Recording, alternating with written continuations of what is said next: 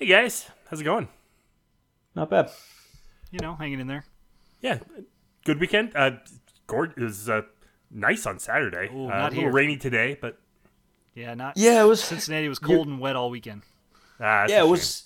It was nice. The weather was pretty good. Was able to get some leaves up, and when it got a little colder, we watched Home Alone. So our daughter got to see Home Alone for the first time. She thought that was pretty cool. It was pretty nice. Yeah, we found a Turbo today. I didn't know if you've seen that. The Ryan Reynolds Turbo Snail. It's interesting. Yeah, it's pretty good. I mean, it's no Pixar, but it's a pretty good animated movie. My kids are obsessed with Hometown. They would prefer to watch HGT with my wife than just about anything else. So, but we did have game night tonight. That was kind of cool. I got Nice. to avoid the Minnesota Vikings collapse. Oh, the Broncos won. That was pretty cool. Yeah, good on you, man. Congrats. Beat Tua. That was pretty sweet. Yeah. Guys, That's pretty- let's stop kidding ourselves. Holy shit! Let's go! Let's go, people! Let's- Let's effing Let's go! effing go. Let's do it. Woo!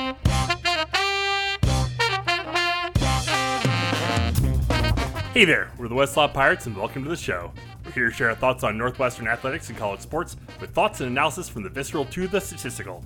We run our tailgate with the red pirate flag flying high above as we give no quarter, especially the fourth. I'm Reese Davis. I'm Reese Davis. And I'm Reese Scuzz Davis.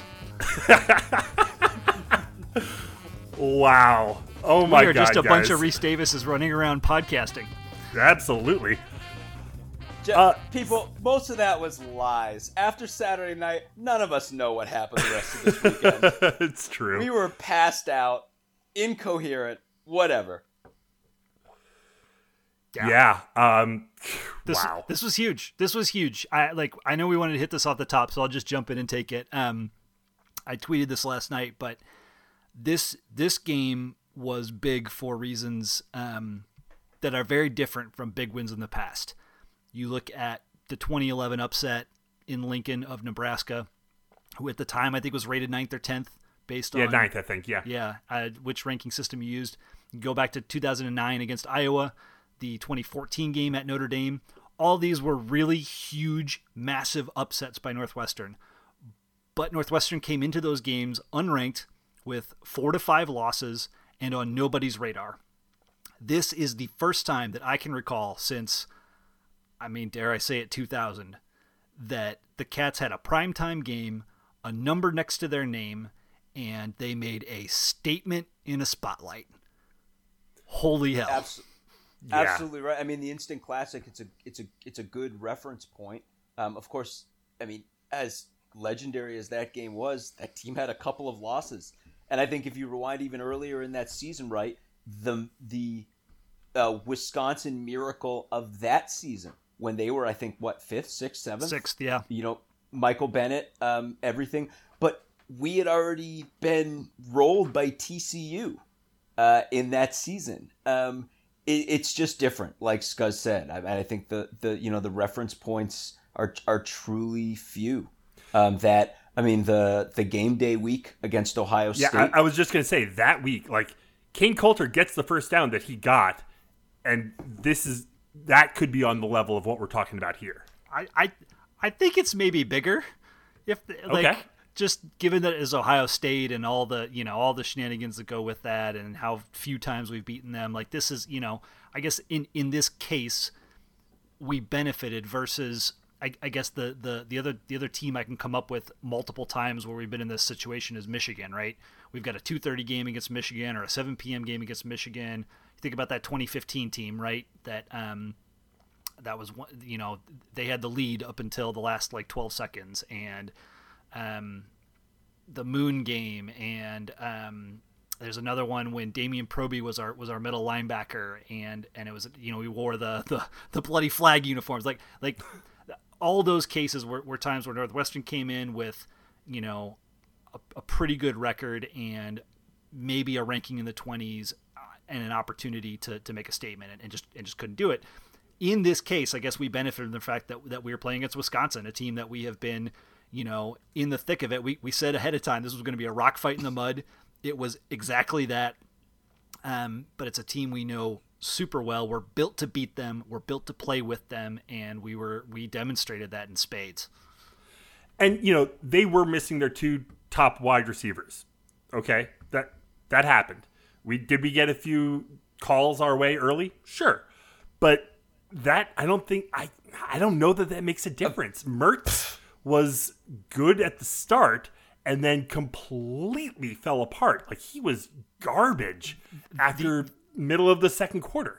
The officiating was less, lopsided than it was when we played Iowa 2 weeks ago, and we still won that game. So shut up, Wisconsin. It wasn't nearly as impactful as, say, Purdue, Minnesota the night before. Yeah, it was not like on a game-tying drive that the officials made some mistakes. It was generally at the beginning of the game. I mean, it's all so. I mean, so we should say, right, for those of you who don't know, we kind of set up the bat signal prior to this pod and say, hey, what do people want to talk about? And you had one Wisconsin fan who found his way into the comments just to be like, the officiating, and and other people who were Northwestern people who were like, yeah, talk about this BS about the officiating that Wisconsin fans are going on. And we also had people in our comments kind of come to our defense on this. And look, Sam and Scuzz are right. Early on that first drive, there were those two pass interferences against Rain, okay? The most egregious one, though, was the one that happened on a first down. So that was a first down, and then we got another first down off of that play. The second one, okay, you have a gripe if you're Wisconsin, but it could have gone either way, okay?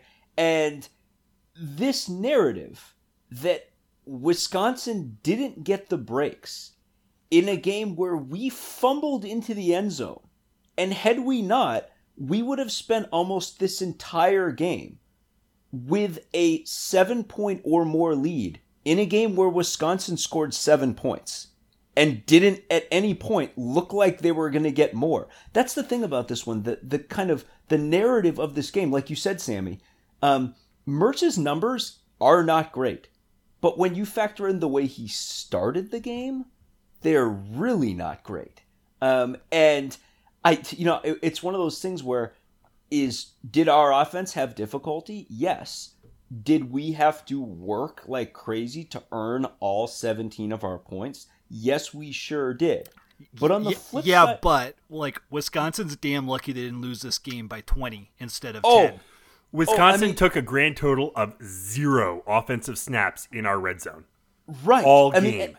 And that was the crazy thing at this. I mean, right around the time Cam Ruiz was lying on top of Mertz in the fourth quarter, the game reached a kind of place where, I feel like I'm taking a page from the Bill Simmons playbook here. But if you've seen Rounders, there's the whole end scene where Teddy KGB is playing this super high tension, high stakes card game, right? It's him against the Russian with all the stakes on the line. And then you realize at the end that not only is he going to win, he's reached a point where Teddy KGB can't win. And at one point he says, look, Teddy, I can keep busting you up all night. Wisconsin, the game reached a point where Wisconsin was just not going to score any more points. And their defense is awesome. But Wisconsin had nothing for what honestly might be the best defense in the country. And that's the Northwestern defense. And once we got that lead, for all the craziness and all of our hair pulling when that ball was fumbled into the end zone, and, we'll talk about the running game and all those things, right? The bottom line is Wisconsin couldn't score points.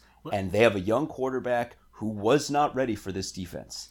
And honestly, few people are. Let's talk about that young quarterback, because a lot was made of his start.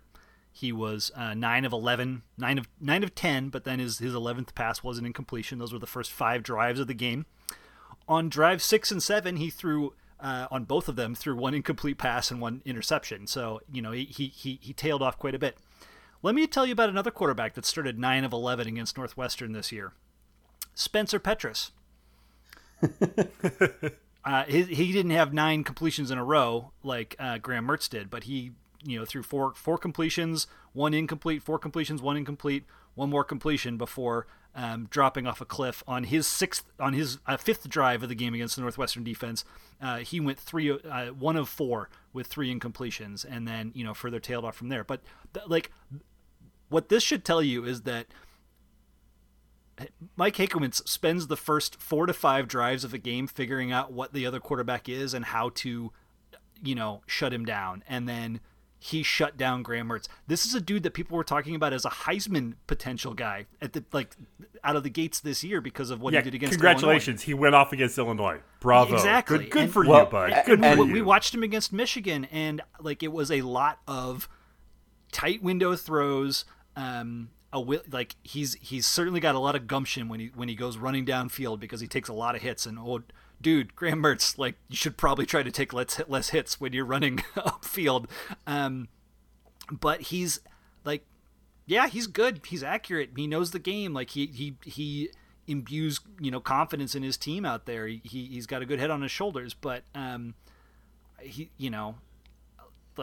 Montana, he is not.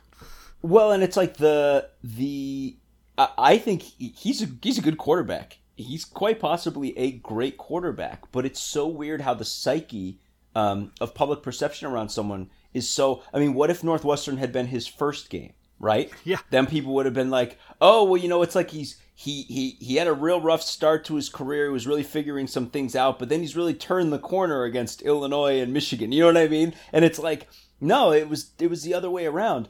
Those are two awful defenses. Have you been watching Michigan? They're a train wreck defensively. Did you watch Rutgers pile up points against them? 35 regulation points, or was it 42?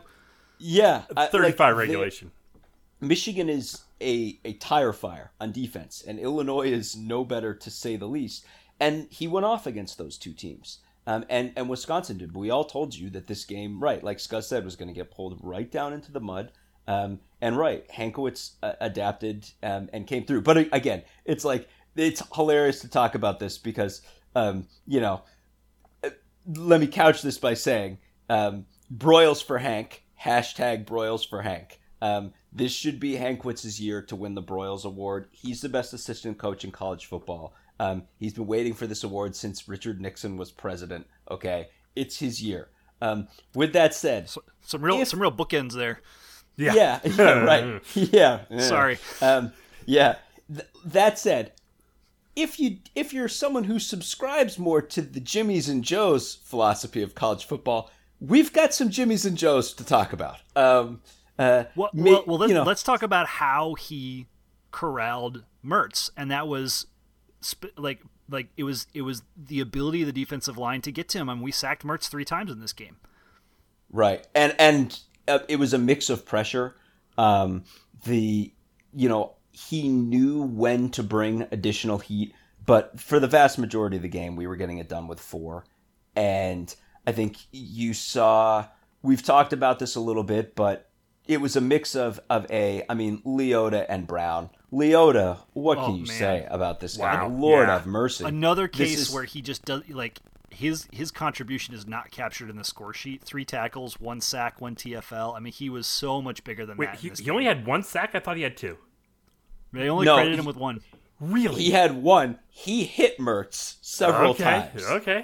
Mertz was, credit to Mertz, but he was running around with a chicken like his head cut off because he was getting flushed from the pocket so much. I mean, Wisconsin, not the least well-regarded offensive line in the country, was taken for a ride in this game. Well, and it's important to I want to call out. We've talked in the past about the cheetah package, which we ran a lot when we had Dean Lowry on the team. We'd move Lowry inside. Someone's been feeding muscle milk to that cheetah. Well, it's interesting because the way it came together this past Saturday is it was only 3 down linemen. And you had Ernest Brown moving inside, and then did he? I hadn't noticed. Yeah, Ernest Brown moving inside. yeah, we'll get there. And Chris Bergen on the outside rushing. Then you had on the back end, you had Brandon Joseph playing almost like a third linebacker.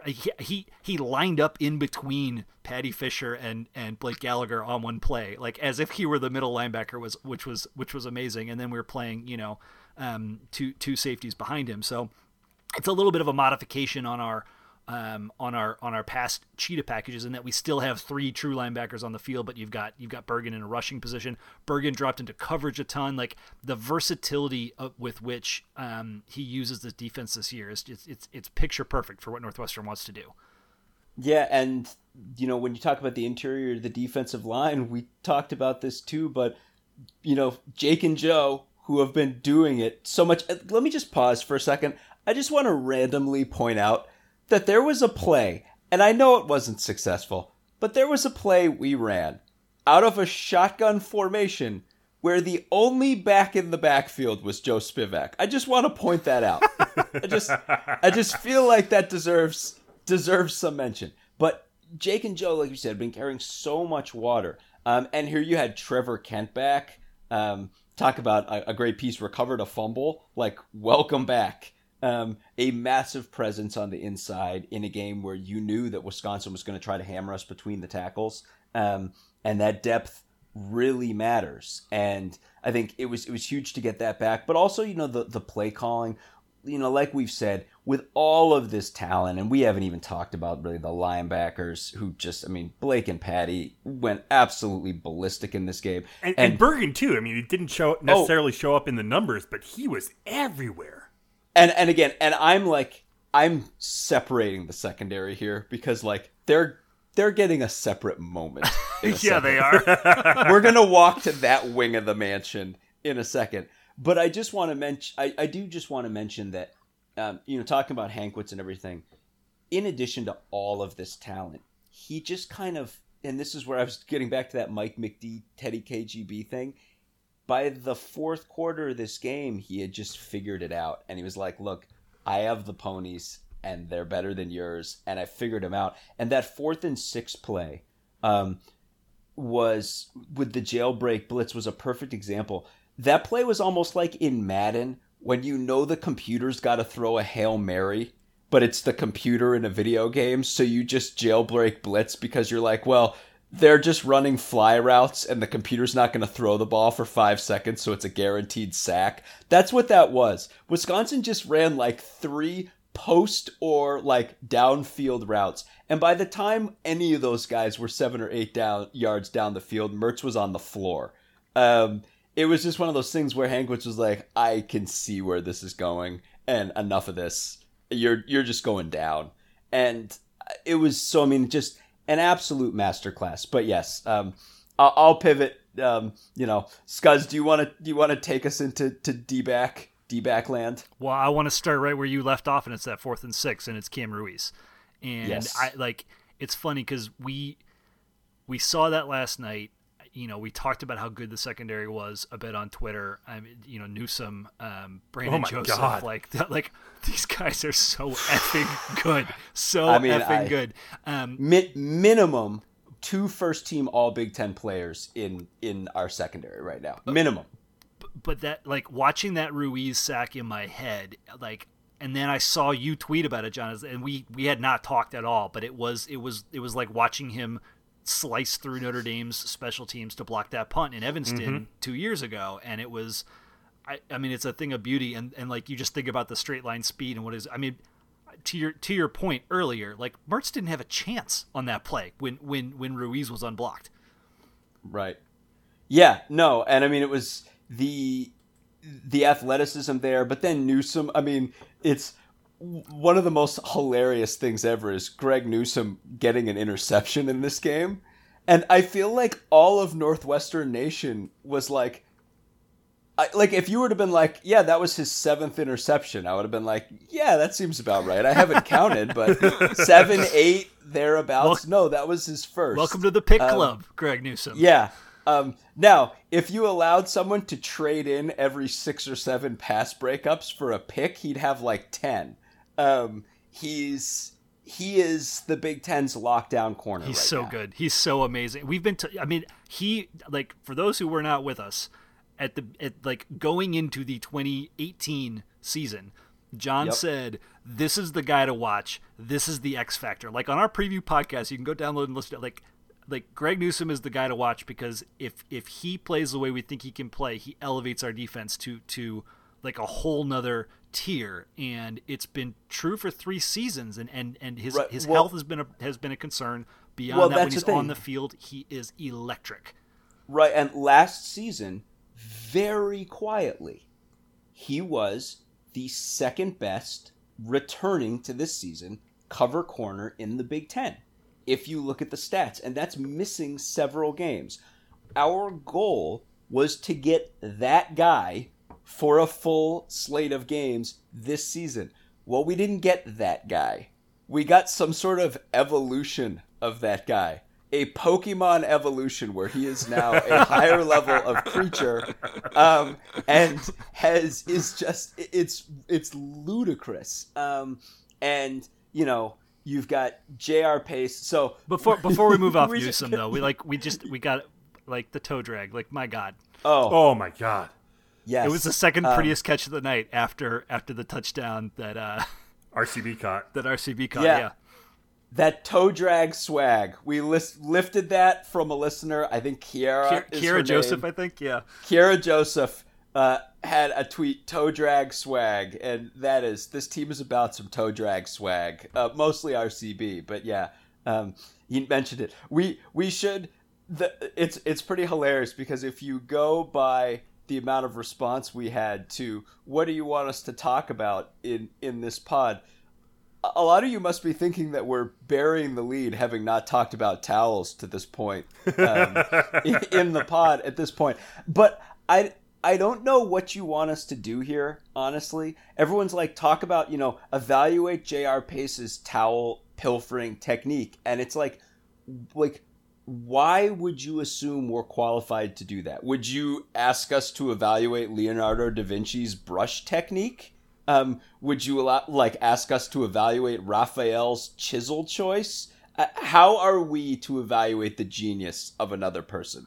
Some things are just left unexplained. I'm gonna dare to dream and just say the only thing, the first steal was impeccable. The second was he could be more surreptitious. He went back a little aggressively and with a lot of motion. It was pretty obvious what he was doing. How dare you? How dare you? Who are we? Who are we, Scuzz? No, but I mean, and it was, and it's kind of funny because Pace had himself a relatively speaking quiet night. I mean, what do you want? He didn't make a wrong move all night. Like, what do you want? But I feel like he made a lot more than 3 tackles, don't you? I mean, Yeah. I guess it's because there were a lot of incomplete passes. Yeah, but I thought he had more than one pass breakup too.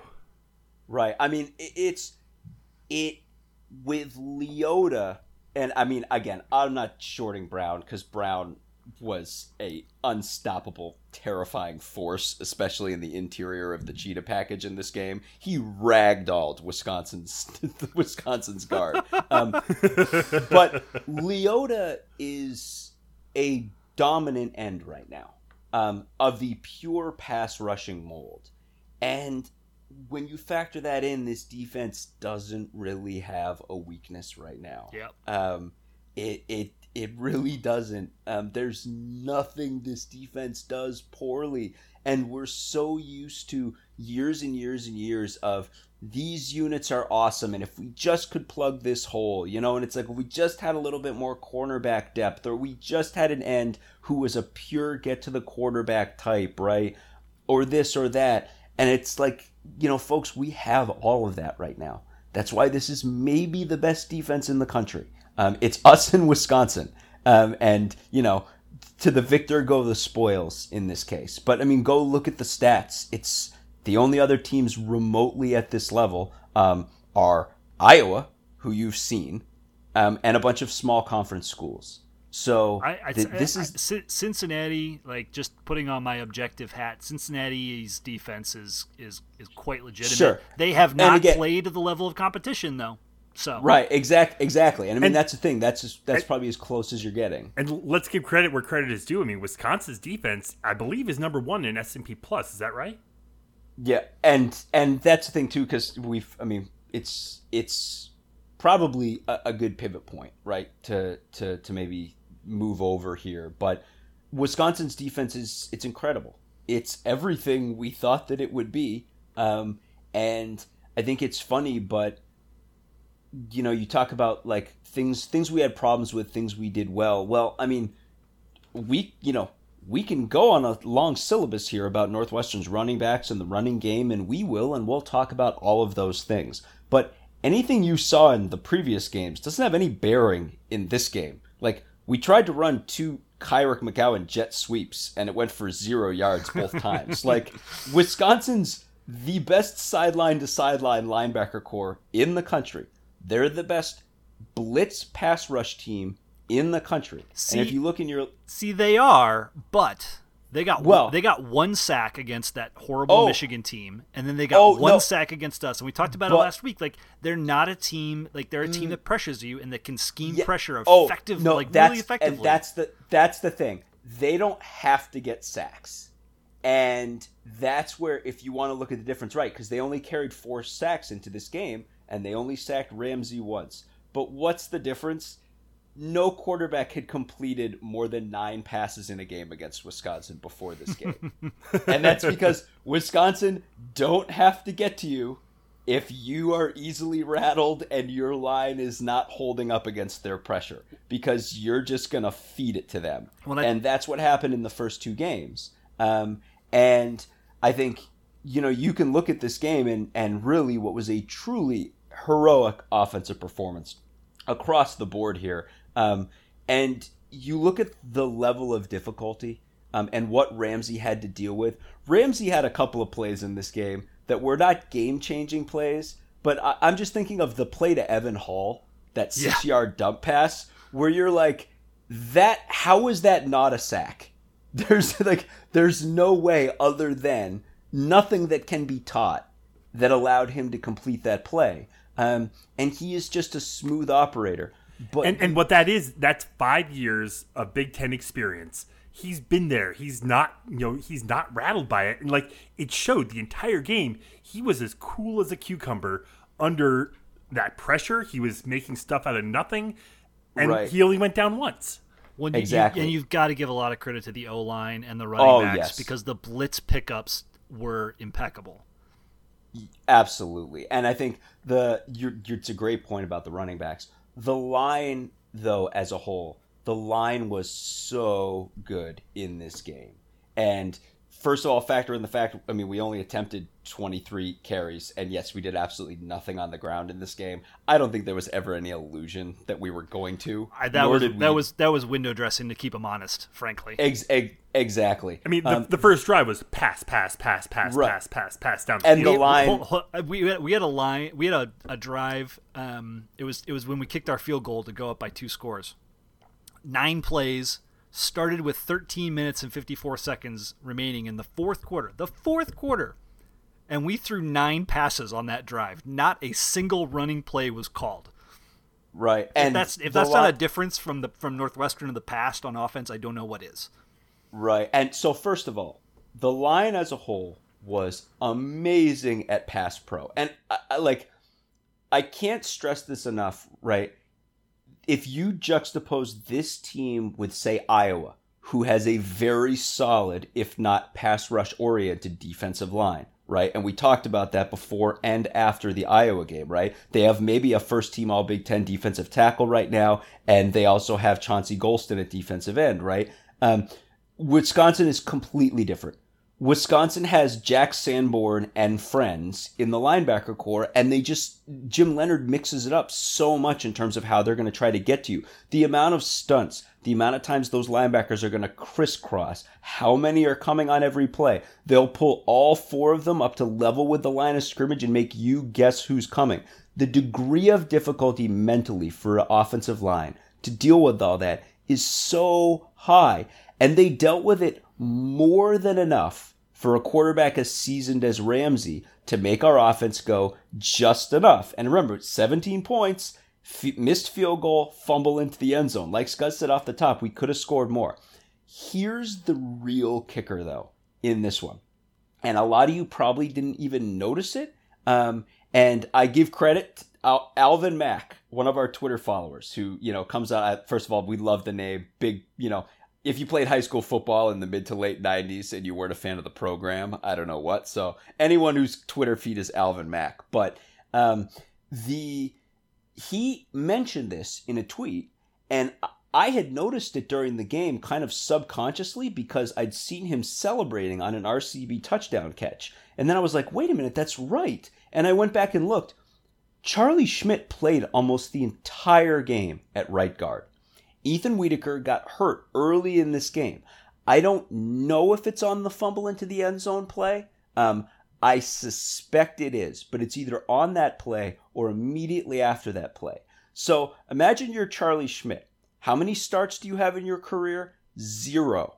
What's your most meaningful playing time to this point? The fourth quarter of the Maryland game, where, granted, you were mauling people. But now it's like, oh, you know what we're going to need you to do? Go up against the best, arguably the best pass rushing defensive coordinator in the country, and 4 athletic linebackers who are going to stunt and try to get to you all day. We're going to need you to hold up against that for 3.5 quarters.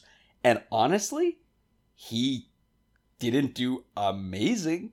Leonard went at him immediately. Like, Leonard knew and was like, that's the weak spot. I'm going to try to get it, and threw everything there. He threw a cornerback through that hole. He threw everything. And Schmidt, I mean, you're talking, he got a B minus on his test. Expectation was C minus. Okay. Like, B's get degrees, baby. B's get degrees. Oh, yeah. Amen.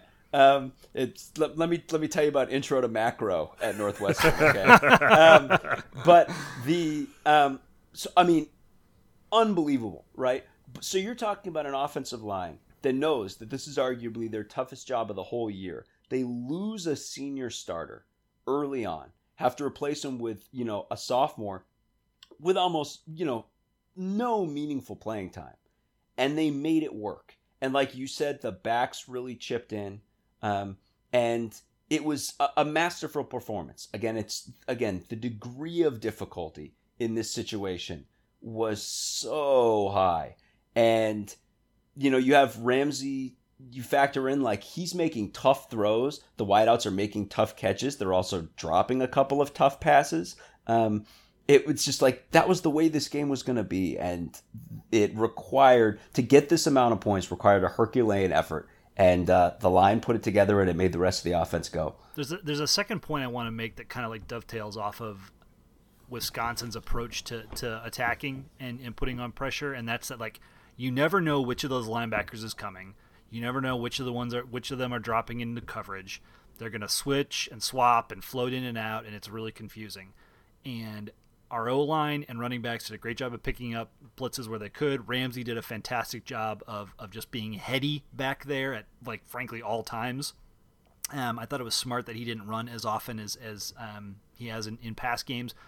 But when you saw him throwing the ball, it was he threw a lot to the middle of the field, directly behind those linebackers, meaning he was diagnosing in the moment, oh, this guy's coming from here, this means this spot is open, and I've got John Rain or Kyrick McGowan headed to that spot. I mean, so many times that he threw, I don't know, in between the hashes, but I'll say in between the numbers, certainly, space that would often be defended by linebackers that had either attacked Northwestern or gone in other directions, and just a really, really phenomenal job by Peyton Ramsey's brain. Yeah, and a couple other things too. Kyrick continues to be the Swiss Army knife, and it's a classic credit to Coach Jake, who we haven't really talked about too much to this point, other than just throwing all day. Just wait. But in understanding and his ability to be flexible, and McGowan, and like Scuzz has said all year, like, you can call him our number one back, but probably the best way to refer to him is like, the impact player, the pivot point player, your Swiss Army knife guy that makes everything else go. And I think you can just look at that and be like, look, here was a game where he had 2 carries and for 0 yards, both on jet sweeps, really to test the water and just to be like, yeah, that ain't working. And the rest of it, he was effectively a full-time wide receiver. Against other teams on our schedule this year, you're going to see him going right back to that much more dynamic look. And I think it shows that kind of flexibility. It shows the way to use him. But also at this point, like, we all need to step back and realize that at worst right now, RCB is second team All Big Ten as a receiver. Oh my goodness, he's not gonna get it though. That's the shitty part, is that the media, the coaches, there's no way that they're gonna recognize it. Yeah, I mean, maybe. I mean, whatever. Keep the boys hungry. But if you talk about difficult catches, you talk about everything, and talk about a guy who's been through the fire. We were joking online because JB Butler called this game.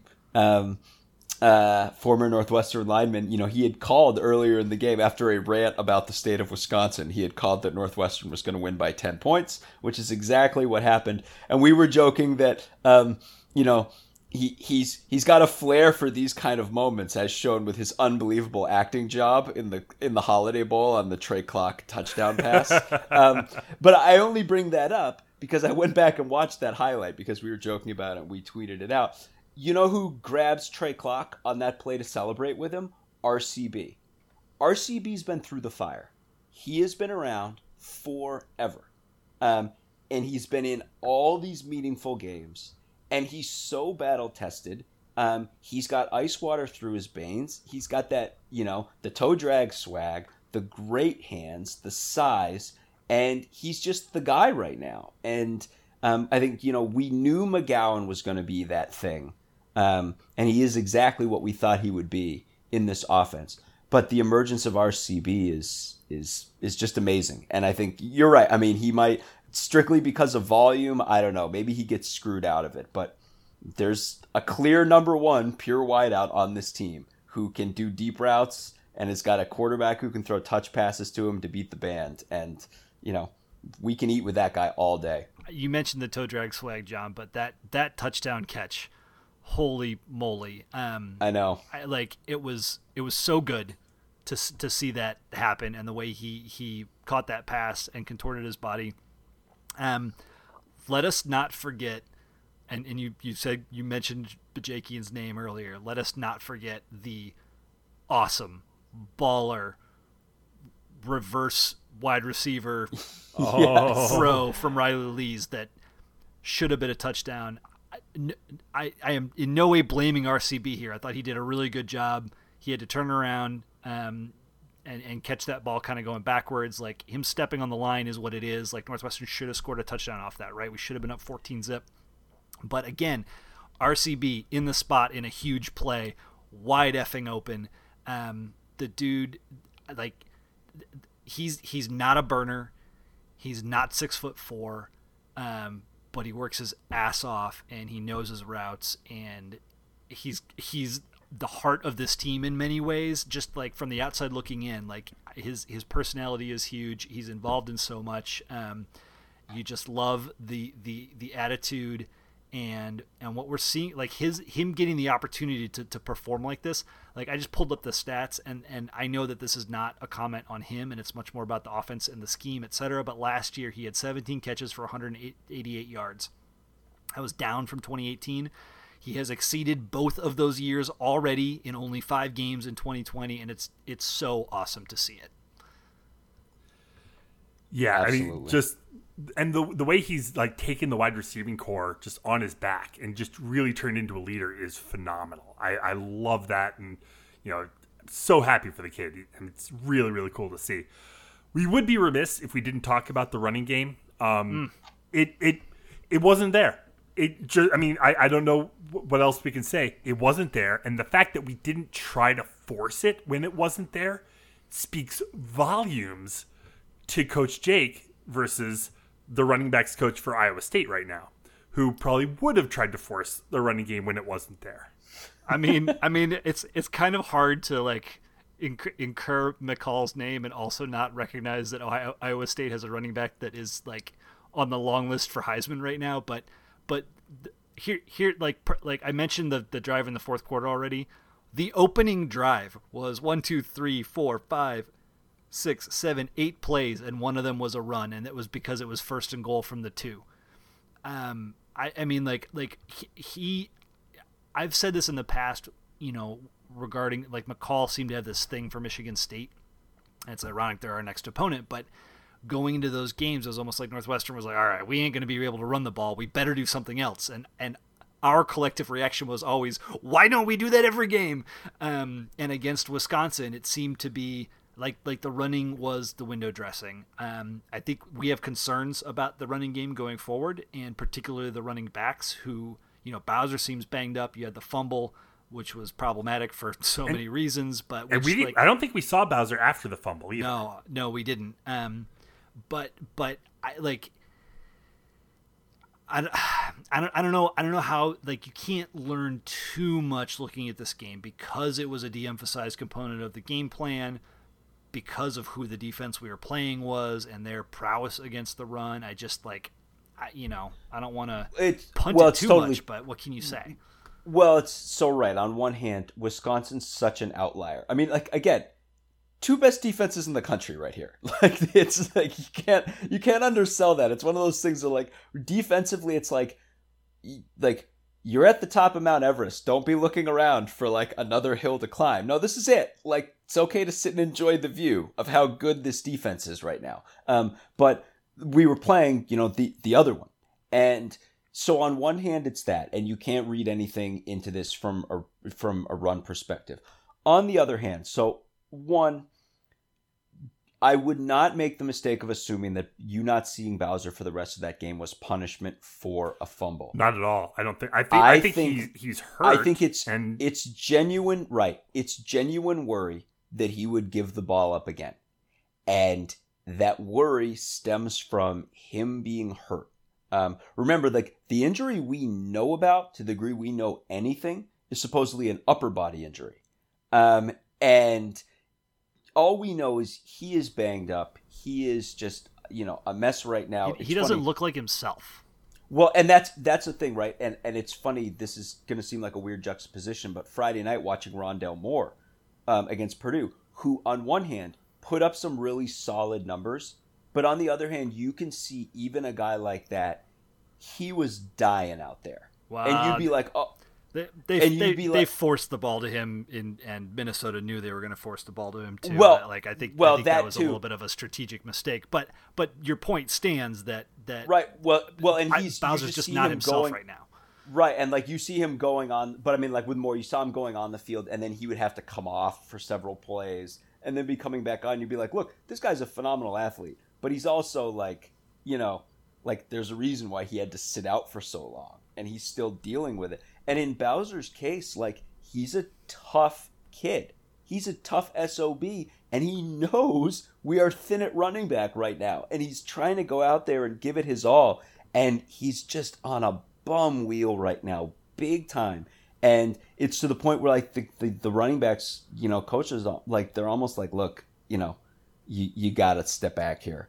Louis Ianni he's got to be going, look, like, okay, like, we're calling this right now. Like, it's got to come back. And we saw a lot of Cam Porter, and that's good. And to Scuzz's point, like, you can't read nothing out of Cam Porter's performance in this game. You know what? We saw him against Maryland. He looked great. Maryland's horrible on defense. They're the worst defense in the conference right now, as we said they would be. Wisconsin's the best, other than us. So where's Cam Porter? Somewhere in the middle, right? And we're gonna find that out. Not having Jesse Brown in this game, who we've talked about before, is the best comp for Bowser in terms of a guy who can run through contact. Not having Brown, I think he's out with a wrist injury, was certainly a blow. You would have seen him more. I also want to point out, like, that fumble, like, we also can't look at that fumble that Bowser had and assume that was an injury, because it looked like the ball never really made it cleanly into his hands. And I kind of, again, I'm kind of taking liberties on that. I kind of have this view, like, and because we sort of talked about it last week, right, where there was that play late in the game where there was just gaping hole to the outside, and instead he almost kind of made the choice to go right into Lorenzo Neal.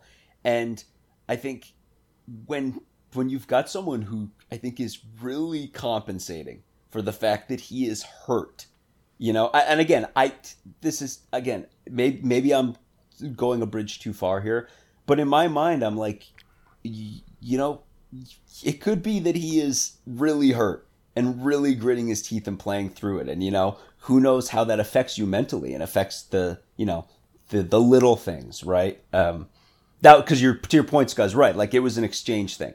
And part of me wonders, I'm like, look, if he is just gritting through the pain on every play, what is that doing to him? So, for people, though, who are like, this is more the same, and if you subscribe to that and the fourth quarter stuff and the stuff we've been talking about, and you're trying to wrap your head around it, one big thing that I would say, right, is Drake. So Drake is this really interesting animal when it comes to the running back position, because you play at Wisconsin, you play in Iowa, right? And it kind of, there's not a lot you can get out of him. It's just physicality is right. Is the physicality level. It kind of takes him out of it. On the other hand, you saw this guy have himself a day against Maryland and make a play where we were all like, and we were all like, "Whoa, Nelly!" Right? You saw the play against Nebraska, right? And yeah, things happened after that. But again, I feel like, and again, please, given the way Illinois thrashed them, permit me to beat this dead horse again. If Peyton Ramsey had been able to hit the broadside of the barn in the first half of that game, we win that game going away. And I feel comfortable saying that about Ramsey because since then he has been lights out. And it was just some weird tick that he solved at the halftime of that game. But if you'd gotten the guy we've seen in every quarter since then, we would have dusted Nebraska in that game. And that would have potentially opened up, we would have had more variety and would open things up for Drake. It's all a way of saying, just understand that pre-Furiously Knocking Wood Big Ten championship game, of all the teams where he is neutralized, we only have one of those teams left on our schedule, the team we play next week. The two teams after that, you get full use of Drake Anderson back. You get to bring that Ferrari right back out of the garage because those are teams that give you the second level. Where he does his best work. And a Cam Porter, for all you know, again, he may be able to do the exact same things. One thing I did want to mention, though, only because it bears mentioning, and I think a lot of you maybe are not aware of this, but it is something. And I think Bajakian's probably been content to work around it, but it does kind of have me curious, only given the fact that the real thunder of our running approach is seriously depleted right now, is if you look at Purdue and you look at what Purdue has done, post Rondale Moore, or, in all the time they haven't had Rondale Moore, they've given it to a 6'3", 225 pound converted linebacker at running back, Xander Horvath. And they've just thrown his power into the line to the best of the extent that they can do. Well, we have that guy on our roster right now. He's a true freshman. His name's Cullen Coleman. And the easiest way to describe Cullen Coleman is Xander Horvath, except if Xander Horvath had Alabama, Michigan, etc. offers coming out of high school. Cullen Coleman is a kid who is from a kind of tiny place in New York, where he was this massive athletic marvel, and they basically ran the offense and the defense through him. And he was a quote-unquote athlete. But you can look at interviews where when he was recruiting, half the schools that were recruiting him offered him at running back, the other half offered him at linebacker, which is what he is at Northwestern, an outside linebacker. But you can look at interviews with him in high school where he's like, I will play whatever anyone wants me to play, but I kind of feel like my natural fit is on offense. So there is that part of me that is like, well, we have that massive dude. If you're looking for a guy behind these hog mollies to just smash into the line, we do have that massive guy. And I do have that little bit of curiosity in my head to wonder if that's been considered, especially as, the injuries have started to mount up for this running back core. But again, we're going to pivot to Michigan State in a little bit. I have full confidence that will be, that Jake will have the plan to deal with them. And then beyond that point, the backs that we have in the stable are going to be more than enough to carry us the rest of the way. Yeah, it is interesting thinking about Coleman, and just the one thing I would tack on there is you look at what Bajakian had at Boston College in I'm blanking on the name now, but like he had a massive dude at running back at Boston College, and he just used that. Two massive dudes. Yeah. And he just used them as bludgeons to force the defense to come up, and then he would throw over the top. I mean, that was his MO last year at Boston College, and who knows what Coleman has practiced like, where his health is at. Like, honestly, our linebacker core, I mean, I don't know that I would say that position is super deep beyond. It's curious. I it's actually not like the thought secondary, about that. right? I actually thought about that, and I was like, oh man, we have so much to talk about to go down that wormhole. But regardless, like it is interesting, and I think if Brown is out, if Bowser's still dinged up, like and I don't know if we're ready to pivot to Michigan State yet. I'll sit this here, maybe we come back to it later, but much like Wisconsin is not the place that you bring a vehicle like that out of the garage, it's probably Michigan State is probably also not the place that you do that. Right. So I do want to start thinking ahead, but before we do close the book on Wisconsin, let's talk about the bigger picture. What does this mean for Northwestern for this season, for the kind of the national image of Northwestern? I mean, you look at ESPN.com and there's the headline, Alabama #1, Northwestern makes a massive move up to number 11. So what does this mean for the Cats this season? Now all of a sudden we're 2 games clear in the division of anyone who's got a chance of catching us with 3 games left. Don't book your plane tickets for Indy just yet, but start scouting for reservations. Right. I think, it's the, in the short term, there's kind of a funny story where, again, let's just put it this way. This guy who's, again, Ore Adai, I hope I'm pronouncing that right. Hopefully we'll have a chance to figure out how he pronounces it. Right. A cornerback from Texas, right, who... The easiest way is just to say the facts of the situation, which is the facts are this.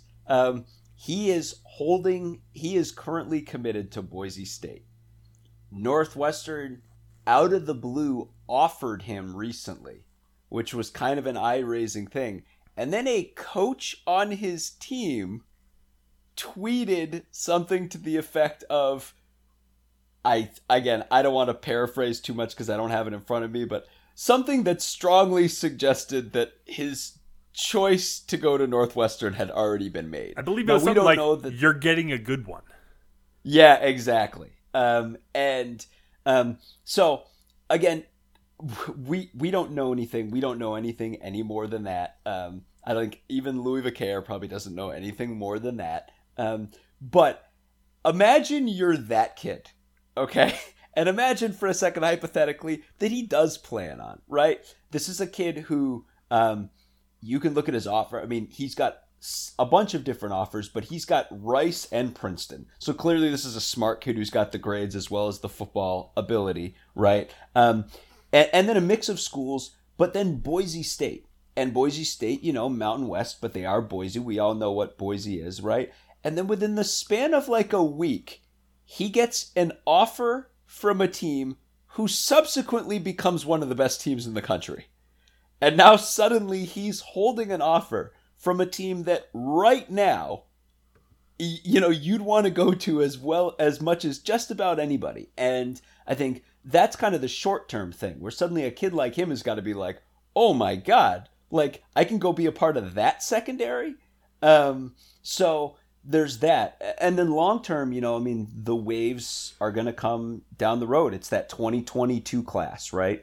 And starting from then on. But I think one of the things that we were all frankly shocked by, let me say me, I don't want to throw you guys into this too, is if you looked at all and we talked about this, in the offseason, but if you look at all corollaries and all parallels to how Northwestern has recruited following a really down season, this past recruiting class smashed that with a sledgehammer, and showed that the culture of this team and the perception of this team has built up a foundation that I think even we were not really aware of. And then you saw all of these recruits who were like, no, that was just a down season. Like, they just had rough quarterback play. They're going to turn it around again because it's Northwestern. So where do we jump from that, given where we are right now? I think, it's another leap for the brand. I'll jump somewhere. And that's that ESPN Analytics tweeted earlier today. If the season ended today, all-state playoff predictor, Northwestern chalks in at 5th, a 51% chance of going to the playoff. Right. What? So it's like, right. What? So the thing is, you have, like, how do you even deal with that? I mean, like, we are the team, right, who sells a high-level Big Ten experience while you get an education that prepares yourself for the rest of your life. And, it's funny if you look at Twitter, just to throw out a random example, we were talking earlier about Rod Hurd and the fact that, and this is not hyperbole, Rod Hurd would be starting at Michigan right now at cornerback if he'd gone to Michigan, because they absolutely would have turned to him to be like, well, maybe you can help us out of this mess. Maybe you can play this position. Yeah. Can you play it? Because we don't have someone who can right now. But he chose to go to Northwestern. And right now the depth chart is stacked. Now, Rod played against Wisconsin and made meaningful, important contributions in this game.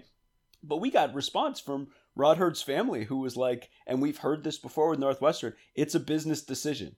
And be like, yeah, it's a business decision, because he could have gone to Michigan, but he can come to Northwestern and play really high-level football and also get a phenomenal education that prepares him for the rest of his life. Well, now you have that and talk of a playoff? Like, do you see that? That was my little playoff.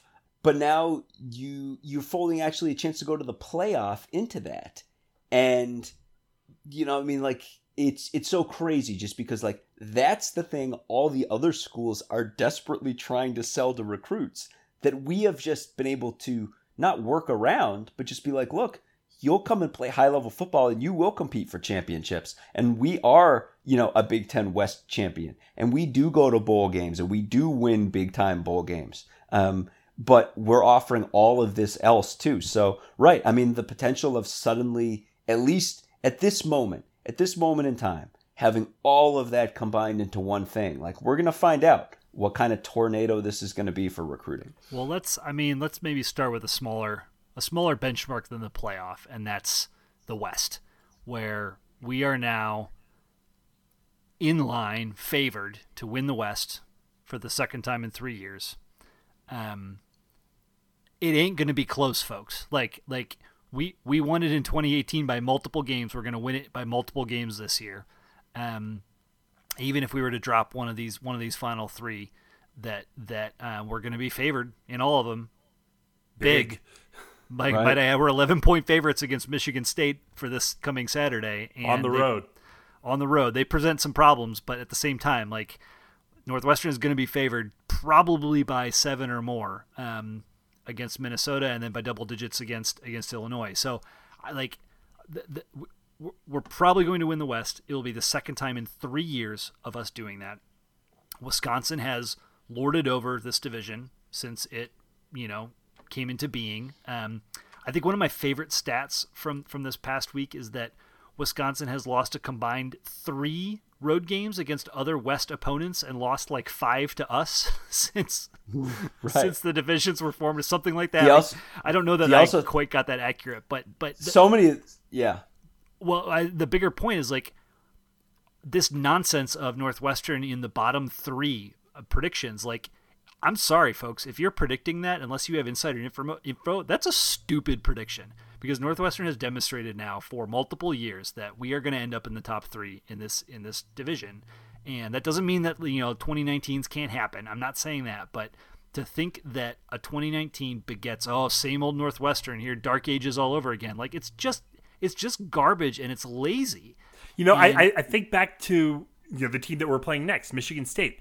They went to the playoff, right? The first year of the playoff, right? Yep. And like the next year, they went 3-9 or something like that. They had a brutal year like the next year, and then we're right back in it. And nobody thought, oh, well, Michigan State's done. They're terrible. They're going to be awful from here on out. Yeah, nobody batted an eye. They're like, it's a blip. It happens. That sucks. And we'll get back next year. And we knew too, right? And we knew too that the last 3 Northwestern recruiting classes have been epic. And we've just known that we were talking like, look, boy, the quarterback was just such a mess last year, and McCall, and he's finally gone. But we're like, all we know is like, if you look at all the redshirt freshmen and true freshmen on this team and it's like, it's this massive amount of talent. All of these guys, a ton of whom, we've barely even kicked the tires on like a Bryce Kurtz. That's just one random example. And we are loaded with these guys. So many guys who have barely seen the field. Well, you don't even need to be deep in the weeds like us and Louis Vicaire and Jay Sharman at Lake the Post. Like you don't even need to be deep in the weeds to understand that Northwestern has built a gargantuan facility. It is attracting recruits. We are addressing the issues that have been issues for Northwestern for years, and the recruiting has been better, bar none. But outside of all of that, Northwestern had a historically horrific offense in 2019. The defense, top 15, brought back just about everybody. And we said it in our preview pod in August. All we needed from this team to do was to improve to average level of offense in college football in 2020, and they were going to be really damn good. And guess what, folks? That's exactly where we are. Right. Also, one other stat I want to throw out there, also from ESPN, you look at the 2020 strength of record. And this is a stat that ESPN says that it's the chance of an average top 25 team achieving the win-or-loss record or better based on the schedule that we played. Northwestern is number 1 with a strength of record. 5-0 against Wisconsin, Iowa, Purdue, Maryland, who's all of a sudden really, really good, and Nebraska, who's dog shit. But an average top 25 team, according to ESPN stats, would have a 9% chance of being 5-0 with our schedule. That's nuts. It's nuts. The funniest thing about that to me is seeing the reactions of the Northwestern defensive players to that stat. Greg Newsome in particular had a tweet which was just Stanley from The Office falling asleep listening to it.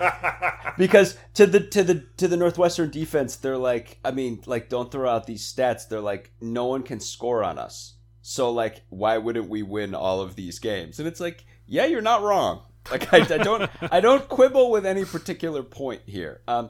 I know we're finally about to make our pivot to Michigan State, and I feel bad. I just want to mention one thing that didn't manage to get talked about earlier, and I just want to bring it up, is the special teams. And I'm not bringing them up because they were good. I'm bringing them up because they worked it out. Charlie Kubander and Derek Adams worked it out.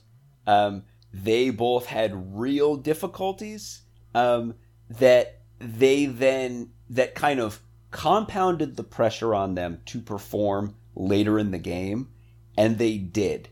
And that's really hard to do. In the case of Charlie, right, he really missed that field goal early on in the game. In a situation where, as it was proven later in the game, any kind of lead in this game was worth just gold, right?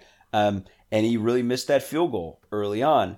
And then later on, with everything riding on it, he had to come out and kick that 32-yard field goal. And yeah, that's a short field goal, but let's be honest. That could have been 30, it could have been 45. The distance doesn't matter. That was all about the pressure of the kick. And he made it. And we were going bananas when he made it. And it was huge.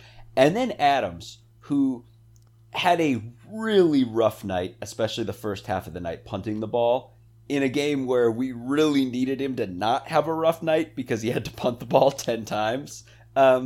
But it all came to the head, right, where he was punting from the 1 or the 2-yard line. I mean, where we were like, oh my gosh. I tweeted out, I was like, I'm thinking, look, based on the way these punts have gone so far, we ought to just take a safety here, because realistically, Wisconsin's starting this drive at our 40 or closer, right? Because he could shank this, or he's gonna kick a line drive. They'll get some, and he uncorked a rocket that crossed the 50, and then somebody, and I should know who it was, and I'm forgetting who it was, made the tackle almost immediately, and it was a massive special teams play. And for Adams, given how his night had been going, to figure that out and uncork that punt, and in effect flip the field back was so huge. Wasn't that AJ Hampton? Yeah, I think it was. It was Hampton. And just, again, to deal with those difficulties in a pressure game like this and then find it when they needed to find it, kudos to those two guys. They finished and they performed when they had to. So should we talk about this weekend's game against Michigan State? Let's go. Let's go. I can't wait to see this team play again. I can't believe I have to wait another 6 days. I know. It's nuts. What else is nuts is this is now going to be, the third game this year that we're going to get someone coming off a bye? Ugh. I mean, I don't know. Obviously, it ain't broke. Right, sure. And, I'm sure Michigan State would have rather played Maryland last week too. So it's not like they wanted to have this bye, but no one wants to have a bye in the Big Ten this year because there are no byes. And just it happens to be the way things have fallen. Teams after they play us seem to be doing pretty well. Purdue last week notwithstanding. But this Michigan State team, offensive pass interference notwithstanding. Fair, and we'll touch on that in a little bit. But this Michigan State team, they beat Michigan, but so we go. Anyone's beating Michigan. Almost. Should we go bad? Should we go bad news, good news? Let's do it. So here's the bad news, and when I say bad news, I don't mean horrible news. I just mean let's start with the roughest thing. Okay. This is a very good defense. They are not an unbelievable defense. They are not in the Iowa class. They are certainly not in the Wisconsin class. But they are good. Solidly good. With real impact players. And one important thing to remember about this team is, so this is the number 7 total defense in the Big Ten right now. And you might be saying, well, 7, that seems, slightly glass half full, but not good. Yeah, but remember us last year? What's it like to play defense when, not to put the cart before the horse, but we'll get there. The offense is backing a truck over you every game. Well, that's what's happening to Michigan State right now. And, I mean, one of the ways you can see it is in the giant schism between their total defense and their scoring defense. But because of turnovers, basically. But Michigan State they're the number 7 scoring defense in the country, and honestly, they're probably a little bit better than that. I don't know if they're quite a top 5 defense in the country, but in the conference, but they're nipping around that. And really, if you look at why they are, it's all the reasons that we talked about in the summer. This team was turning over a lot and having to deal with a lot. And yes, D'Antonio's not there, but still, don't discount all of that culture that has built up. And one of the easiest way to juxtapose it is you can kind of go through a lot of places here and be like, well, Michigan State's kind of stacking up players a lot of the same ways Nebraska is at similar positions. Yeah, that's the exact point. That's where you see culture, because Nebraska ain't doing nothing with their defense right now. And Michigan State is good. They are solidly good. They have Antoine Simmons and Noah Harvey at linebacker. Noah Harvey is fine. Antoine Simmons is excellent. This is a phenomenally athletic linebacker who gets all over the place. They have Xavier Henderson at safety. He's a freight train. He is everything Michigan State always advertises its strong safety. He's massive, okay? They are solid in the secondary. They had a lot of turnover there, but they have a junior cornerback, Shakur Brown, who's playing very well right now. Okay.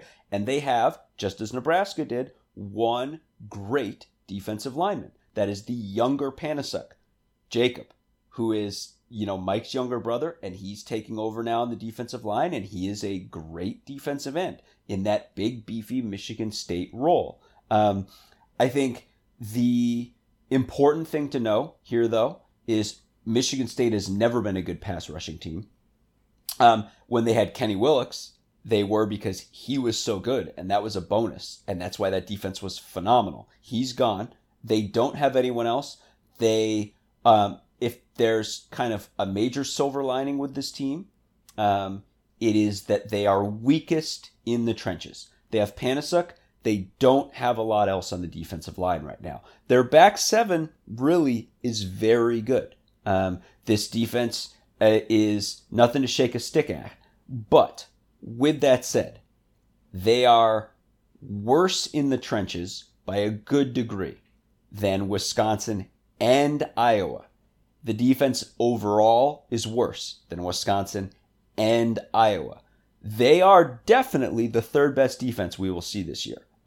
They are nothing to shake a stick at. But again, our offensive line is better than their defensive line. So you've got a great place to start. You also have a coordinator in Coach Bajakian who has shown that he can really deal with this and work these things out. And again, for all of this, a lot of it is on the offense, but Michigan State's numbers are good, not great. They could be better. They do have, let's say, 5 very good defensive players on this defense. And what's left of that great culture. But we can control the line of scrimmage against this team. We will have time to throw the ball, and that should make a lot of things go. But the bigger thing, and I'm going to pivot to Scuzz here, is that opposite this defense on this team is an offense that is so friggin' bad. I don't really know where to begin. I was going to say, where they don't have 5 good players is on offense. Yeah. So I mean, they've really struggled. The Michigan game notwithstanding, I guess they put up points on Rutgers too. I don't know. Yeah, okay. The read I had coming into this season was that they should be a lot better on O-line because they had a lot more experience. That their quarterback situation was a giant question mark because Rocky Lombardi just has not looked good in his career. That has continued into this season. He has, in 4 games, I think he's already thrown 7 picks. It's not great. 7 picks in 4 games. I don't think that they have the type of receivers. Now, granted, their coaching staff has changed over, but they don't have those Michigan State receivers that you remember from years past, right? The Felton Davis and the Chad White and the Charlie Rogers. It's going many years back, but Plexico Burris even further back. Yes, exactly. Like generally, Michigan State is attacked with big physical wideouts, and they just don't have those guys right now. Now that being said, they're changing schemes on offense. That might be part of the problem. What's interesting, looking at their what do they call the new scheme? Well, shifting from a very pro style to much more of like a college, I don't know that I'd go as far to say it is spread style, but a more a less rigorous, pro style QB under center type situation. So. I mean, let's start with the QBs because this is where we're probably going to see a change on Saturday. Rocky Lombardi got pulled 7 passes into the Indiana game 2 weeks ago. Peyton Thorne was inserted and not removed. He went 10 of 20. He only threw for 110 yards. He threw 1 pick. He got sacked 3 times. He was not great. Now, you all saw this past weekend that IU defense is it's not on par with Northwestern, but it can hold its own. It can certainly generate turnovers. And Thorne was okay against them. He is a true freshman who has played 1 game of college football now. He threw 1 pass against Iowa in the waning moments of that blowout. Against our defense, it's another in this line of inexperienced quarterbacks that Northwestern gets to play. If Lombardi plays, yes, he is capable of putting up some yards and some points, but 50% completion is about where he has landed throughout his career. He's at 57% this year, I guess. Like he's an interception machine. My God, our defensive backs are going to go crazy. The O-line, which was supposed to be the strength of their team this year, they're missing center Matt Allen, who's missed the last 3 games. Having 2 weeks off, we might see him come back this game. That would be a letdown for us. But even then, this O-line, we're talking about they're in the 120s in terms of all the advanced rushing stats. They gave up 4 sacks to Indiana. It's funny. I found an article from SpartanAvenue.com talking about their O-line in between the Iowa and the Indiana games, and basically saying like they've got half of it right. They're doing okay on passing downs, and then they gave up 4 sacks and like their sack rate plummeted, which is kind of amusing.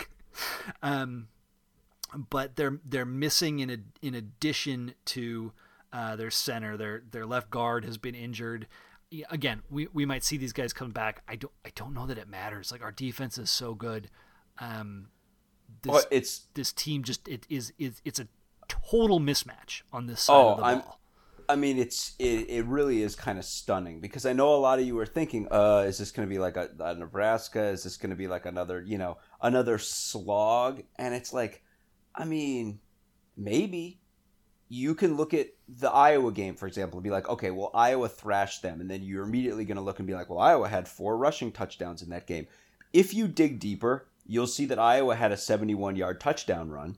And if you take that 71-yard touchdown run out, Iowa as a team was less than 4 yards a carry against Michigan State. Michigan State doesn't suck on defense. So on that part, you're kind of like, well, on the flip side, stats tell you, I'm not being hyperbolic here, the most likely statistical scenario is Michigan State does not score in this game. That sounds stupid, and a lot of you are like, knock wood while you say that. They didn't score against Indiana. They scored against Iowa when it was 35-0. Those are the 2 top half defenses they've played in the conference. The other 2 are... They averaged 2 yards per carry against Iowa. Yeah, they're not going to be able to run against us, and I just talked about how their quarterbacks are really inexperienced and or bad. Well, it's funny. This is one of the 5. I was actually looking at this because Michigan State's one of the 5 worst rushing teams in the country, and Purdue is one of the other worst rushing teams in the country. I mean yards per game. But you obviously know, because we've talked about Purdue already on this pod, that that's a misnomer, right? Because Purdue wants to throw way more than they want to run. But when they run, one guy gets all of the carries. That's Xander Horvath, right? And his numbers have actually been half decent this year, right? Michigan State actually wants to run the ball. They have a back with 42 carries on the season, another with 28, another with 19. They have 3 backs they're trying to feed the ball to. And those guys are all about 3 yards a carry. And the team as a whole is 2.2. Like, against half-competent defenses this season, they throw for less than 50% completions, and they run for less than 3 yards a carry. What do you want to do with that? Like, against our defense, they haven't faced a defense remotely as good as... Well, that's not true. Iowa. Iowa is a less good version of us. An excellent defense, if not quite as good as Northwestern. Iowa eviscerated this team defensively. It was a slaughter. So, I mean, is their defense good? Can we get 21 points against this defense? Easily. Is that going to be more than enough? Almost certainly. And so again, right. I mean, it's like, if you look at Michigan State circles, it's all this like 2 weeks off. Like, who's the quarterback going to be? Just like Scuzz said. And it's like, I mean, Thorne's less than 50% completion on the year. And if it ain't him, it's the guy who's been a turnover farm this year, Lombardi. So, again, it's like, yes, you want to guard against this game getting so dragged down into the mud that we're doing absolutely nothing on offense. But again, this is a good defense.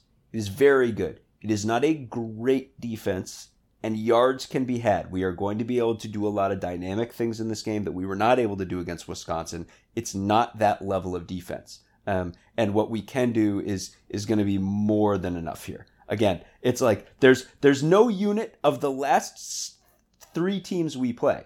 The single most unit to be respected of any unit. Well, that's not exactly true. I shouldn't say that. I want to disrespect Minnesota's offense, but arguably is Michigan State's defense.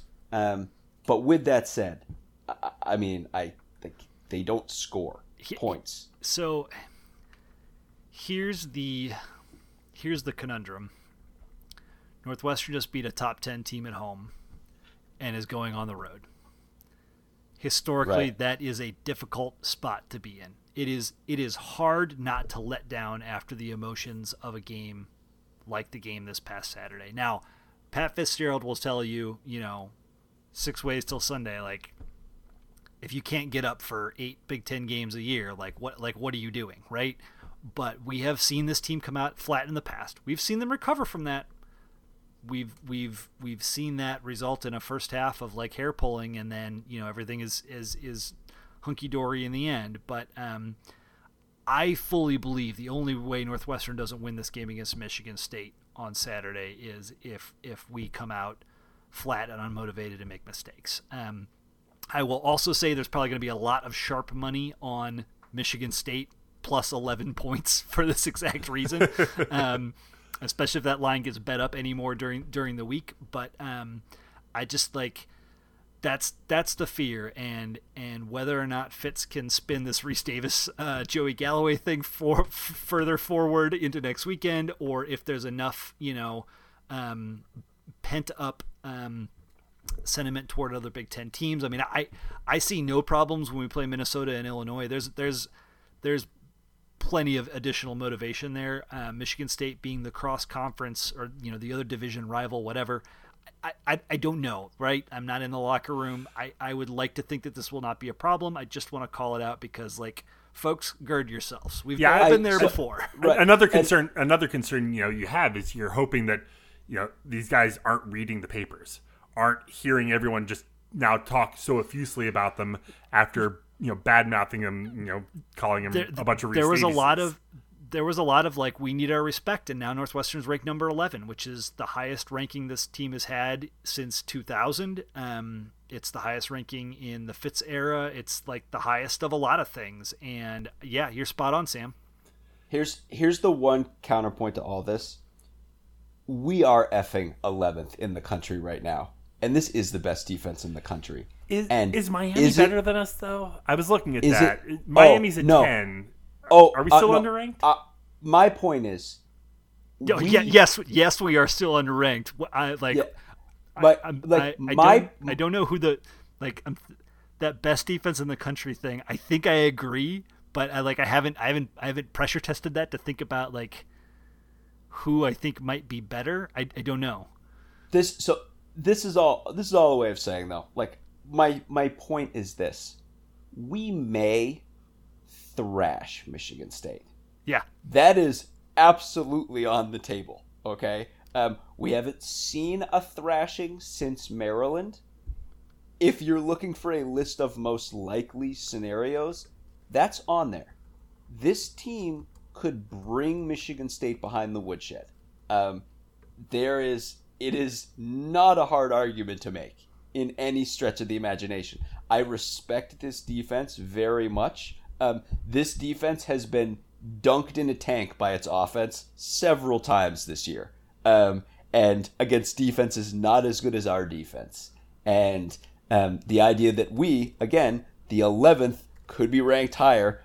So by what you guys are saying, the 11th and still hungry team in the country could thrash this team. And again, we are the kings of, trying to walk things back and guard what we're saying, etc. But this is the team we have. This team is absolutely for real, and Michigan State is not. And that may play out. I just looked at the weather forecast for East Lansing for this upcoming Saturday. Yes, we're recording this on Sunday night, so it's still plenty of time for this to change. But as of right now, high of 48 winds of 7 miles an hour, only 10% chance of precipitation. Going to get down to 34 at night, so looks like a gorgeous afternoon evening for a game. It's a 2:30 Central kick on ESPN2. Not that he needs it. I'm not saying he needs it, but for Peyton, do we have Clayton Thorson on a retainer to just come in and give a Michigan State seminar to Peyton Ramsey for the week? Hey, what was how many yards? Over 1,000 yards in his career against Michigan State, Clayton. So let's harness some of that energy. If we get that offense in this game, we're gonna pile drive this team. So per S&P Plus, number 1 defense is still Wisconsin, followed at number 2 by Iowa, followed at number 3 by Northwestern. I have seen with my own eyes why those rankings are not correct. Yeah, right, exactly. Best defense in the nation. Book it, folks.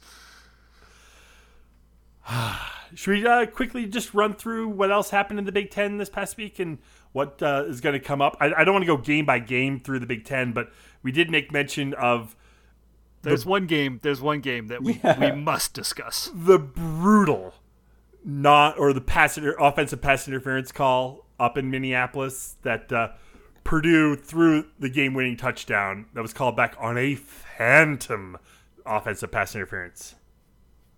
I wasn't even going to talk about that one, but yes. Total nonsense. The Northwestern bump. Yeah, which is so funny because that actually, that helps us. Purdue taking that loss it's a big, it's a benefit to us. Now, again, our guys would all say, look, we ain't losing a game in conference, so it doesn't matter one way or another. But, yeah, that was a brutal call. What was the game you wanted to talk about? Ohio State, Indiana? Illinois, Nebraska. Illinois, Nebraska was we'll get there, but fun. we'll get there. Ohio State, Indiana, yeah. Just because I think a couple of things. One, first of all, Indiana's just a great football team. This was their best game of the year. They knew it. Tom Allen made that clear in the locker room after the game when he gave a hell of a speech. The Indiana team that came out in this game would have annihilated Penn State, which makes it even more hysterical in hindsight that it took a miracle for them to win that game. But I think they know who they are right now. And Ohio State, you kind of feel right now like they're functioning like one of those classic early Urban Meyer Ohio State teams when it was like they're so loaded with talent and yet kind of like sleepwalking and playing mistake-prone football. And they've got a couple problems right now. Their secondary is a mess. I do not want to hear all this BS. Sean Wade had 1 pick 6 and then they feeded that guy like he wasn't a mess the rest of the game. And that is classic old school Ohio State cornerback plays. Like, here's my pick 6. Oh, I just gave up 2 long bombs the 2 plays after that. That's what they are on defense right now. And offensively, his pick 6 has nothing on Greg Newsom's toe tapping catch at the sideline. It was like Ramsey Penix threw to him. He threw it to him. Penix just fed it to him. And I mean, like Ohio State's coverage in the second half. And Ohio State was up 35-7, and for literally the rest of the game, Ohio State could not stop Indiana's offense in any way, shape, or form. It was a total disaster. And then on the flip side, Justin Fields. So 2 things, right? On one hand, Ohio State loses this game if they don't have Justin Fields because Indiana's DC schemed the crap out of this game, and Ohio State's offensive line was a tire fire. I was like, what is going on? Yes, but one of the things people have been saying about Ohio State all year is that their running game looks like it's diminished, and Master Teague showed up and ripped off 170 yards on 26 carries. But I think that's the thing too, right? Where it's like it's not like the talent ain't there, right? Like, is there offensive line? Like, are those guys capable of delivering blows? Yeah. And Teague hits like a freight train, right? So ultimately they were able to run downhill. But you're talking about blitz pickups and things like that. They're just missing assignments. And on all of those plays, Fields saved their bacon by avoiding who knows how many sacks when he wasn't throwing horrific interceptions. He threw a couple of picks where, I mean, you didn't have to wait. The moment it left its hand, you were like, oh my God, what are you doing? And, you know, not exactly putting this one in the NFL highlight tape, but it's kind of one of those things where it's like, I mean, I'll take this Ohio State team in a hypothetical Big Ten championship game. You know, and but it's one of those things. You know, they're just stacked with talent, but they have this way of just falling asleep. And this was their first test by far of the season, and they really almost failed.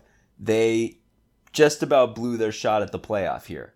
And, you know, so it's certainly one of those... That's okay. We can blow their shot at the playoff later in this season. Yeah, we can take care of it later. Amen, brother. One thing that's pretty interesting about Indiana, they've really struggled to run the ball effectively this year. Stevie Scott was you know, seen as dynamo who was coming back this season, and that, you know, yada yada yada. But they're breaking in 2 new players at guard, both guard positions, and they've really struggled to run the ball. Like -1 total rushing yards against Ohio State, and they didn't rush well against Michigan State either. Like Indiana's kind of a one-dimensional team, which is why they threw 51 times for almost 500 yards. So I guess I say this in part because I don't want not that we would play Ohio State and run the ball a ton, but like don't look at Indiana and just plug Northwestern in there and think either we can upset Ohio State in this type of a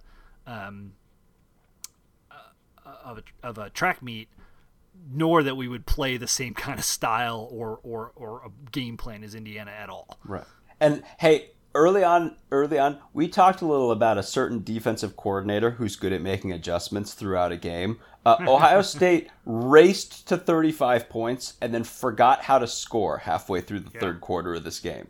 Yeah. And, you know, so bears mentioning. So Illinois, Nebraska. Let's go. Let's go. I'm ready. Do you want to start with Illinois' tweet, the Illinois athletic department's tweet at the end of the game that was taken down, or should we finish with that? Let's finish with that. Okay. I want to start with the fact that Illinois scored touchdowns on their first 3 possessions.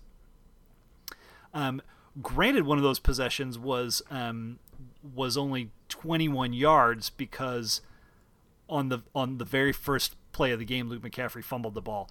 I thought he was not Adrian Martinez. Turns out you were wrong.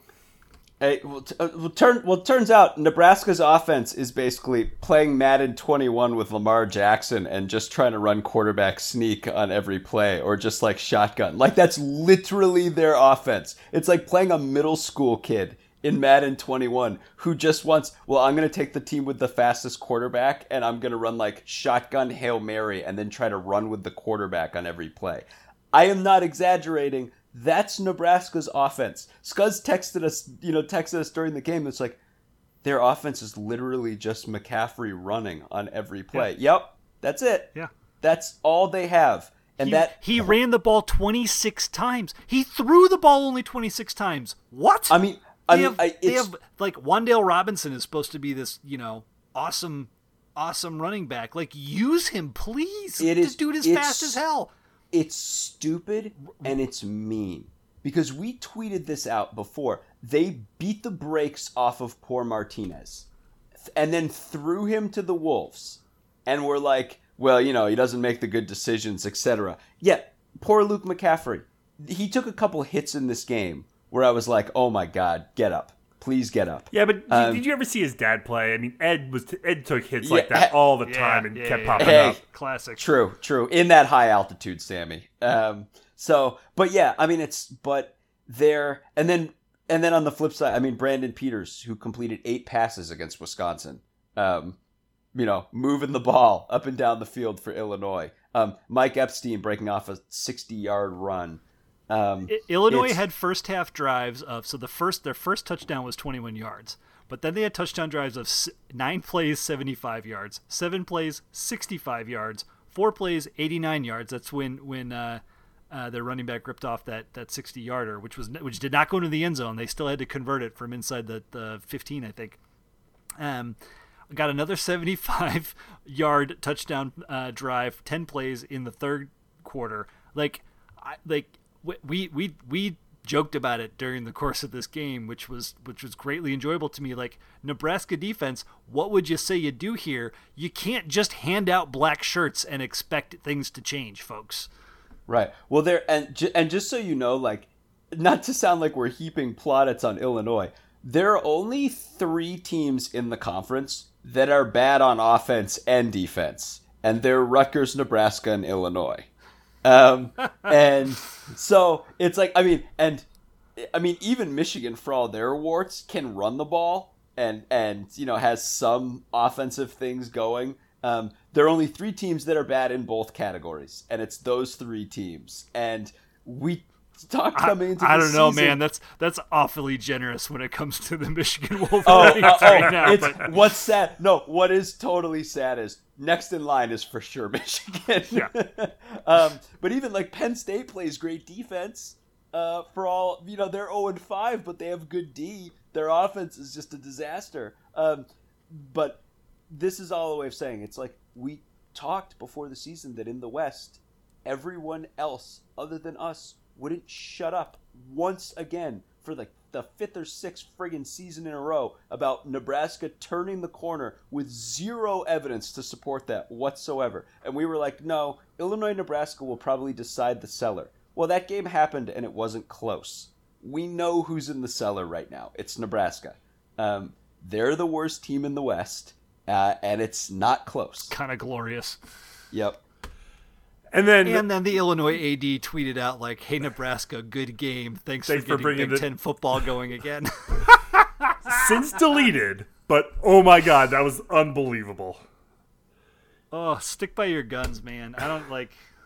They took some shit for it. They took some shit, but that was still beautiful. That was just gorgeous, and rightly so. If you're gonna shit on Nebraska and their AD for not like engaging the conference in like the right kind of conversations before you go and schedule a non-conference game counter to what you all agreed upon, for example, then you probably should also ask the Illinois AD to be a little more circumspect. Iowa 41, Penn State 21. Penn State's just terrible. They kind of quit, haven't they? They completely quit. We all talked about that one going to the game because what was the line on that one? It was something just stupid. I remember it's talking with our friends at Winning Cures Everything at how low the line was. It was even a kickoff. A kickoff? And we were like, have people not been watching these games? It's like Iowa's going to plow this team. And that's exactly what happened. And again, it's like, Penn State's offense is so bad. And they don't have the personnel. They don't know what they're doing out there. And Iowa can do it. I find it hilarious that we were all so excited when Penn State was taken off our schedule and replaced with Maryland. And now I'm like, that was an even bigger win because that Maryland win looks good on our resume right now, whereas Penn State would be doing nothing for us. So it's pretty good. But and Maryland, and also, we were all talking in the moment, like, it's not just the lopsided, it's Penn State quit in this game. They, third quarter, by the fourth quarter, they just gave up. It is wild looking at the talent that they have at receiver, which of course starts with Jahan Dotson, but they've got a bunch of other like awesome guys there, and they can't get him the ball. Will Levis, I think, started this game at QB, carried the ball 15 times, and he only played half the game. Sean Clifford came in for the end when they were trying to come back. Did he really? Wow. And I like, man, what a disaster. And granted, like Kirk Chiraka, I think is gonna find success there. He just needs to find his guy at QB and get him primed. I think these dudes just are overwhelmed by the playbook right now. It's ironic in ironic's maybe not the right word, but it reminds me, of course, of a lot of the things we heard about last year about Northwestern's QB room, and I just like what a waste of a ludicrous amount of talent to be 0-5. Speaking of waste of a ludicrous amount of talent, yeah, so Michigan Rutgers triple overtime. Oh boy! And Michigan wins, but Holy moly, this game. Let's also mention too that what was it in second or third overtime? I forget which it was. Michigan was facing a 3rd and 18 and got bailed out by a pass interference call. And had that been an incomplete pass, that would have ended the game. I think that was the first overtime because. Yeah, it was. Well, there was the one where they both missed field goals. That was I think the second overtime.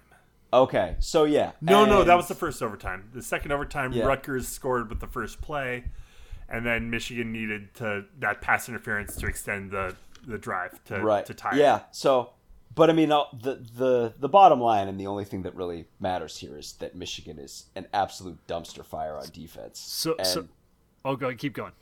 So they had to replace. I mean, we talked during the summer that they had a huge repair job to do on this defense. But a couple seasons earlier, they had another massive repair job to do, and they had done it. And I think we kind of gave Harbaugh the respect of doing it, but I think there's this downward trend with this team right now, and I think it all just is kind of imploding right now for Michigan. And yes, they won this game, but they don't have a defense right now. They have a quarterback that's good against weaker defenses, and they run the ball and hit hard with guys like Charbonnet. I mean, they don't run a creative offense at all, but they have the talent. Rutgers did this with a even turnover margin. Michigan lost one fumble. Rutgers threw one pick. Yes, this was yards. Rutgers had more than twice as many penalty yards and twice as many penalties as Michigan. Yep. And still, Rutgers is an untalented, sloppy team. My goodness, the one silver lining for Michigan is that Caden McNamara is the QB that they went to mid-game, and he looked quite decent. 67% complete, 4 touchdowns, no picks. Actually, I'm sorry, he was 75% completion percentage in this game.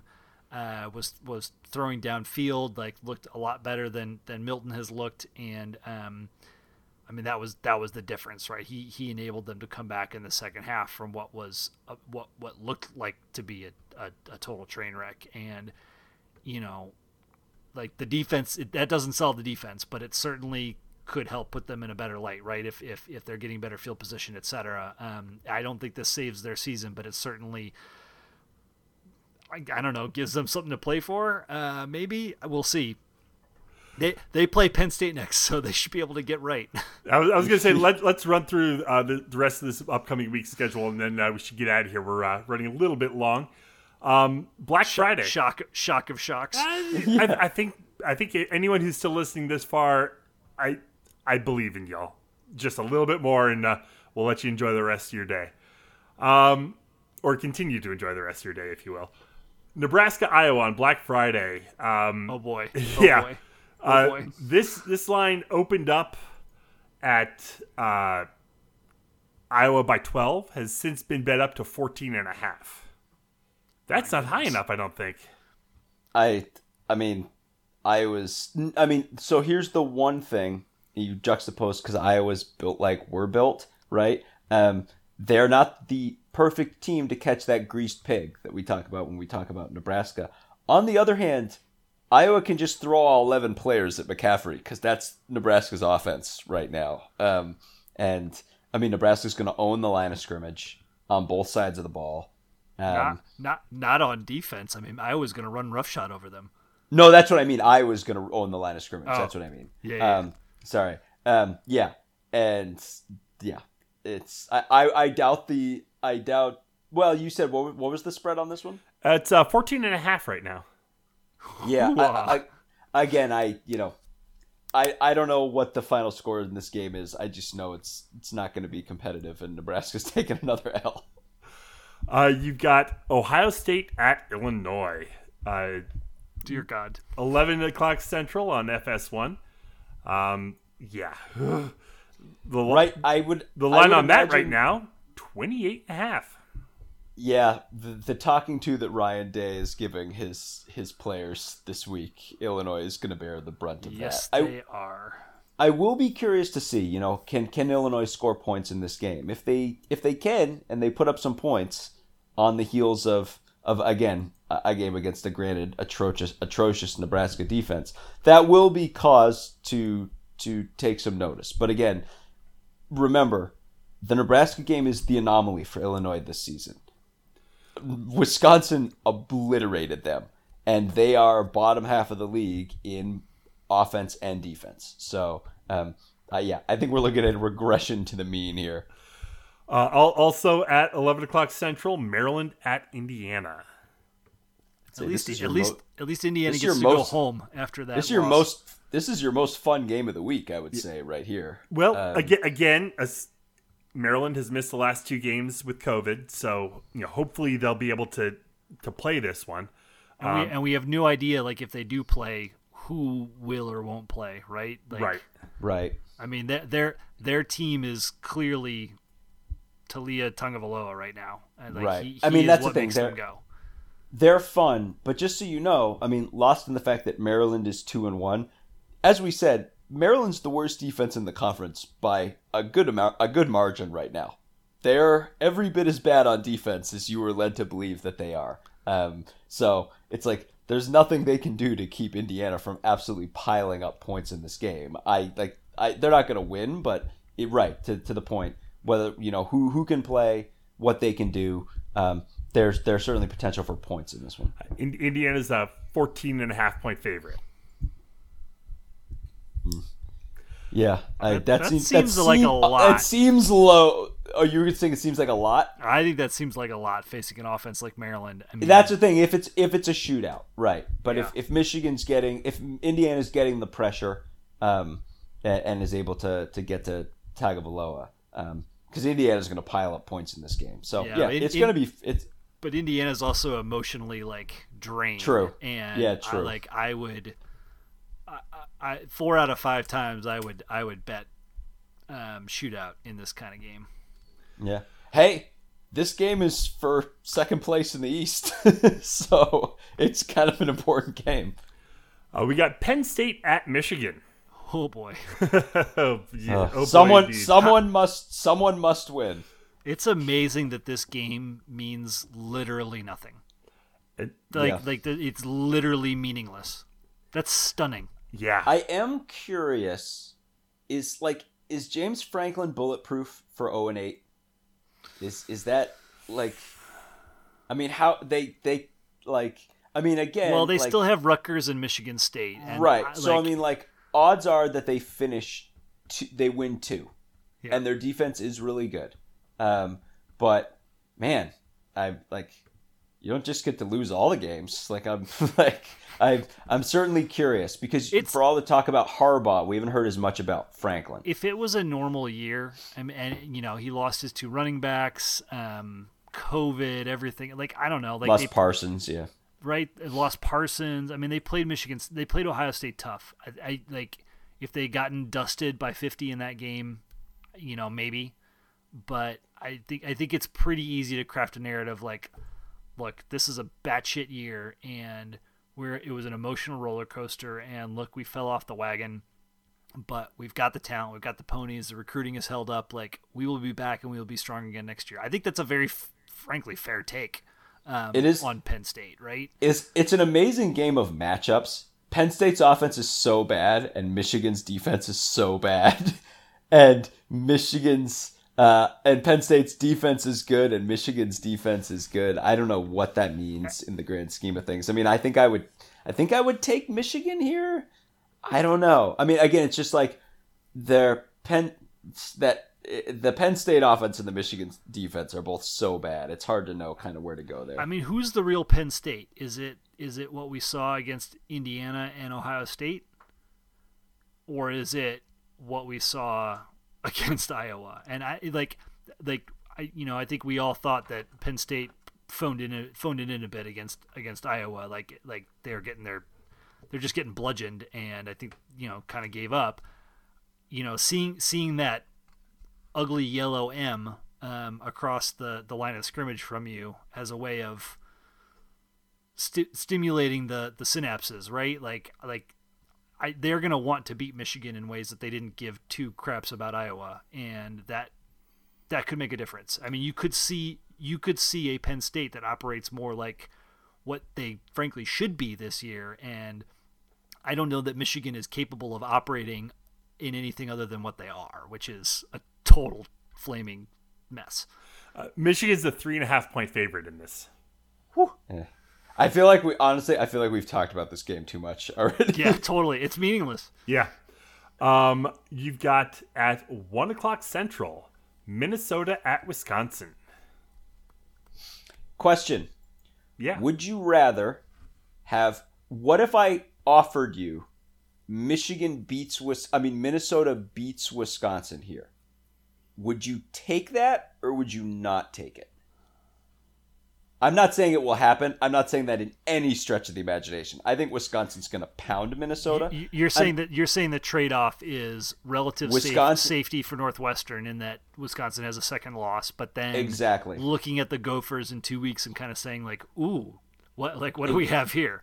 Exactly. I don't think that's going to be a problem. No, I was kidding. I think I'm offering a hypothetical, like what if the moon crashed into the Earth, right? Like I don't like there. Yes, I this feels like a revenge or an angry Wisconsin is looking for a piñata to take this out on, and I think it's going to be the Gophs. 21.5-point favorites, Wisconsin is. Lord have mercy.